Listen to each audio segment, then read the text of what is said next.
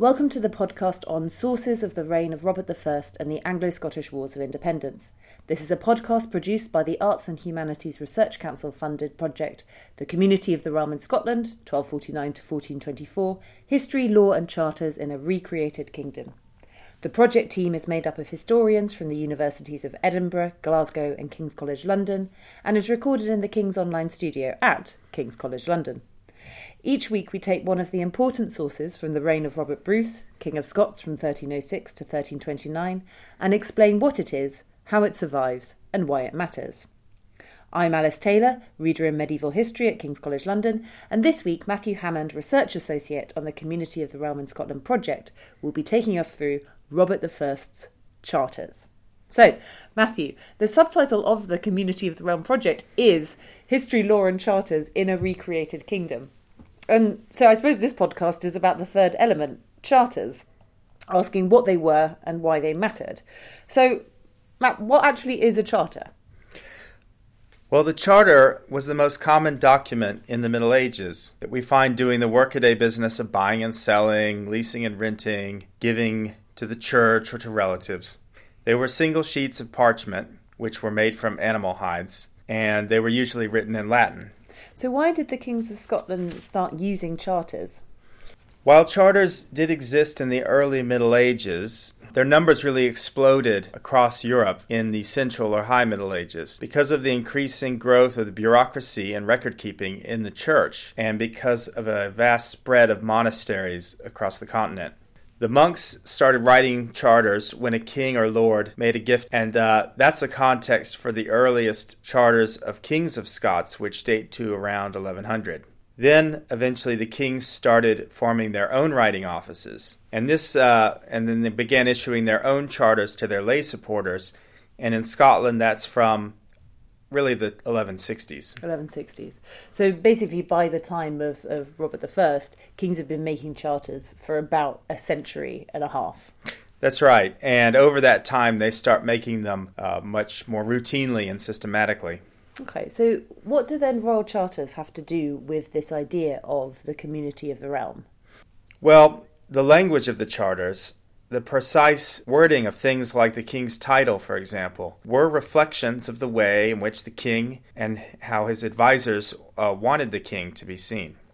The language of the charters reflected the power and prestige of the monarchy. From time to time, the kings raised the stakes. For example, King William the Lion added Dei Gratia, by the grace of God, to his title. And his son Alexander II started using the royal we, what historians call the plural of majesty. That's great. So what about Robert I? What does he do? Well, with charters, I mean, not in general. When Robert was enthroned at Scone in 1306, he was really just at the start of a scrappy rebellion that would take many years to grow into anything approaching a stable royal government. Robert and his clerks wanted to show some kind of continuity with the past and make a claim to the authority that the pre-Wars of Independence kings of Scots had, through continuing that kind of prestige language in his charters. For the first few years, as he struggled to gain a foothold, just producing any charters was a challenge, and we really only have a handful from before about 1312. But it was the victory at Bannockburn in 1314 that gave him the stability to begin to govern more systematically at home. And it's really from that point on that we start getting charters a lot more frequently from Robert. Yeah, I suppose that makes sense. So does Robert actually use the idea of the community of the realm in his charters? Occasionally. The idea of the community of the realm was first used in Scotland to try to embody the sense of the kingdom in the absence of a king after the death of Alexander III, when the kingdom was just being governed by guardians. So the notion of the kingdom as a community was from time to time useful to Robert, particularly when he was doing something controversial.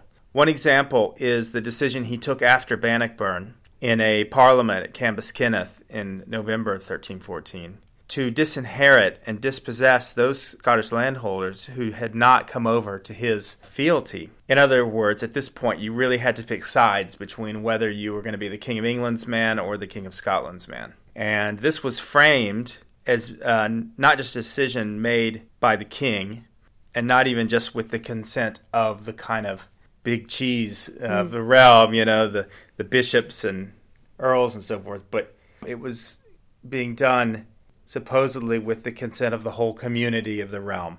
So he's referring to this political idea that had currency within the kingdom's political history to try and give a sense of authority to this quite controversial decision.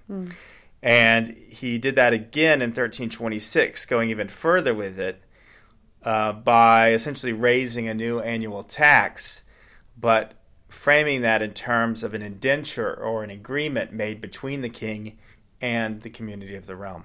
Great. That's very interesting. So did the charters have much to say at all about Robert's military activity? Not in so many words, but they very much reflect the fact that Robert had to put the whole country on a war footing, and that he was struggling to try to reestablish authority and to rebuild in areas that had been devastated by the war. So, for example, in 1315, Robert restored various Cummin family lands, and the Cummins were his big rival family within Scotland that he had to vanquish before he could become king. And so he was giving lands to the Abbey of Deer in Buchan, specifically and explicitly in compensation for damages caused by the war. Kind of a way of kind of saying, I know I've got rid of your patrons, but I'm really sorry. Yeah. Because that leads to the question that, given that the Commons are, essentially, they're one of the kingdom's biggest landholders in 1306. Yes. Before Robert comes to the throne, was, after kind of killing their leader, was Bruce just able to redistribute their lands and seize their lands and then redistribute it? Well, in a word, yes. And that was actually a key part of how Robert was able to govern, and it was something that reshaped the geography of lordship in ways that would last for centuries. So, for example, the Cummin lands in the north were instrumental in Robert's recreation of the earldom of Murray, which he gave to his right-hand man, Thomas Randolph. And a lot of Bruce's charters about giving away basically the land that he's seized from his rivals. Well, quite a few are. He sometimes specifically named someone as his enemy in order to take the land, and this was called escheat. He also gave away a good deal of land that had been under royal control, a land which was known as thainage. Thainages, yeah. So why would Robert give away these thainages, these big estates, under his own control? Well, he was essentially forced into giving away his own land as well as the land that he was able to sort of forfeited land or confiscated land, because he needed a lot of land in order to essentially buy or reward the loyalty of the supporters who had chosen his side. And heritable gifts of land were a very sought-after way of rewarding these are like the big ticket item. Yeah. And so his clerks actually introduced the phrase in free barony to Scottish charters around this time. And so this was the sort of traditional military feudalism idea of having a knight service. But Robert took that model and then tweaked it in ways that reflected the changing nature of warfare at that time. So what you get is a lot of lands given in free barony in return for the service of archers, because the use of the bow and arrow was becoming much more important in warfare. In the western parts of the kingdom, lords were often required to do ship service. For example, he gave Colin Campbell a barony in Argyll in return for the service of a ship of 40 oars. And Robert really needed to get his support because the traditional leaders of Argyll, the MacDougals, had sided with the English. And also, in many cases, the charters of free barony simply specify service owed and want, which means that there was some kind of customary service attached to the land. But whether the king or the lord even always knew what that service was is not always clear.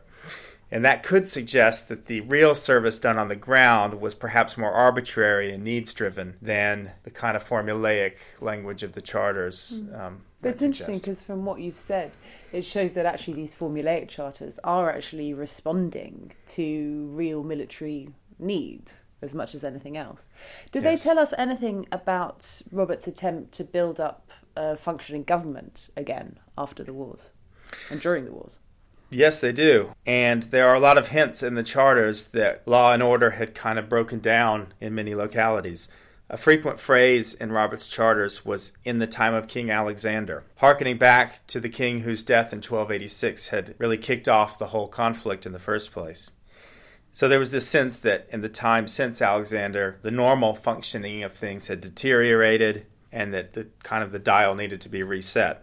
And this was also a big part of Robert's strategy of setting up landholding in free barony. Another novelty in the language of his charters was the explicit inclusion of the homages and services of freeholders. The free men living in the barony were supposed to recognize the lordship of the baron and were supposed to perform certain services. This would include the authority of the baron to run his own court, to deal with certain kinds of crime locally. So the king would have hoped that these men, the barons, would be able to reestablish that authority on the local level. It's also mentioned that they often owed what's called suit of court, which meant that they had to do kind of a jury duty regularly at the sheriff's court, which was the court in which the king exercised his justice throughout the realm on the ground. So the barons were essential in running their own local courts and also in the function of Robert's sheriff courts, and were thus really key to reestablishing that authority throughout the kingdom. So it's interesting. So it's almost as if that because Robert needs his nobility and his baronage so much, that his charters are also increasingly defining their privileges vis-a-vis his own. Absolutely. So all of this just shows how much we need to kind of look at Robert's charters. I mean, what's the Community of the Realm project, the Couture project, doing to make these charters accessible to the interested public? One of the main goals of the project has been to add all the charters of Robert I to the People of Medieval Scotland database. This includes 100 additional charters to the 400 or so printed in Professor Duncan's 1988 edition. So basically, we found an extra 100 charters in the rolls, which will be a subject of a future podcast. But if you go to the POMS database at www.poms.ac.uk, you can explore Robert's charters in all sorts of ways, such as looking up ship service or archer service or the 1/10 of a knight.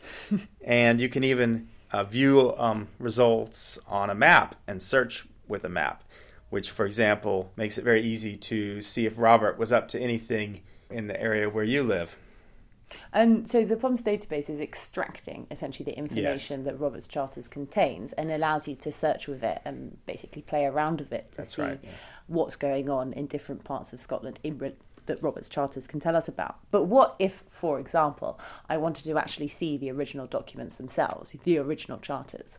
Well, the actual original medieval manuscripts are kept in a variety of archives and libraries, but they've also all been edited and published. Professor Duncan's 1988 edition, Volume 5 of the Regesta Regum Scotorum series, published by Edinburgh University Press, is an excellent edition. And further, the rolls copies of Robert I's charters are printed in John Maitland Thompson's Register of the Great Seal.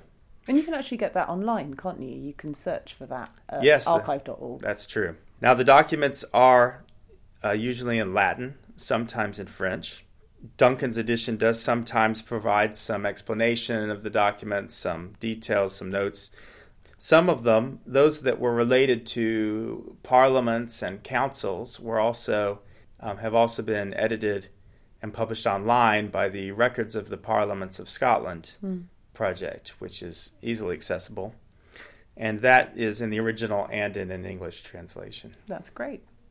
So thank you very much, Matthew. And if you've liked this podcast, please rate and review it on Apple Podcasts, or you can follow the project on Twitter. Our handle is @Couture, that's COTR 2020, and visit our website online at www.couture.ac.uk.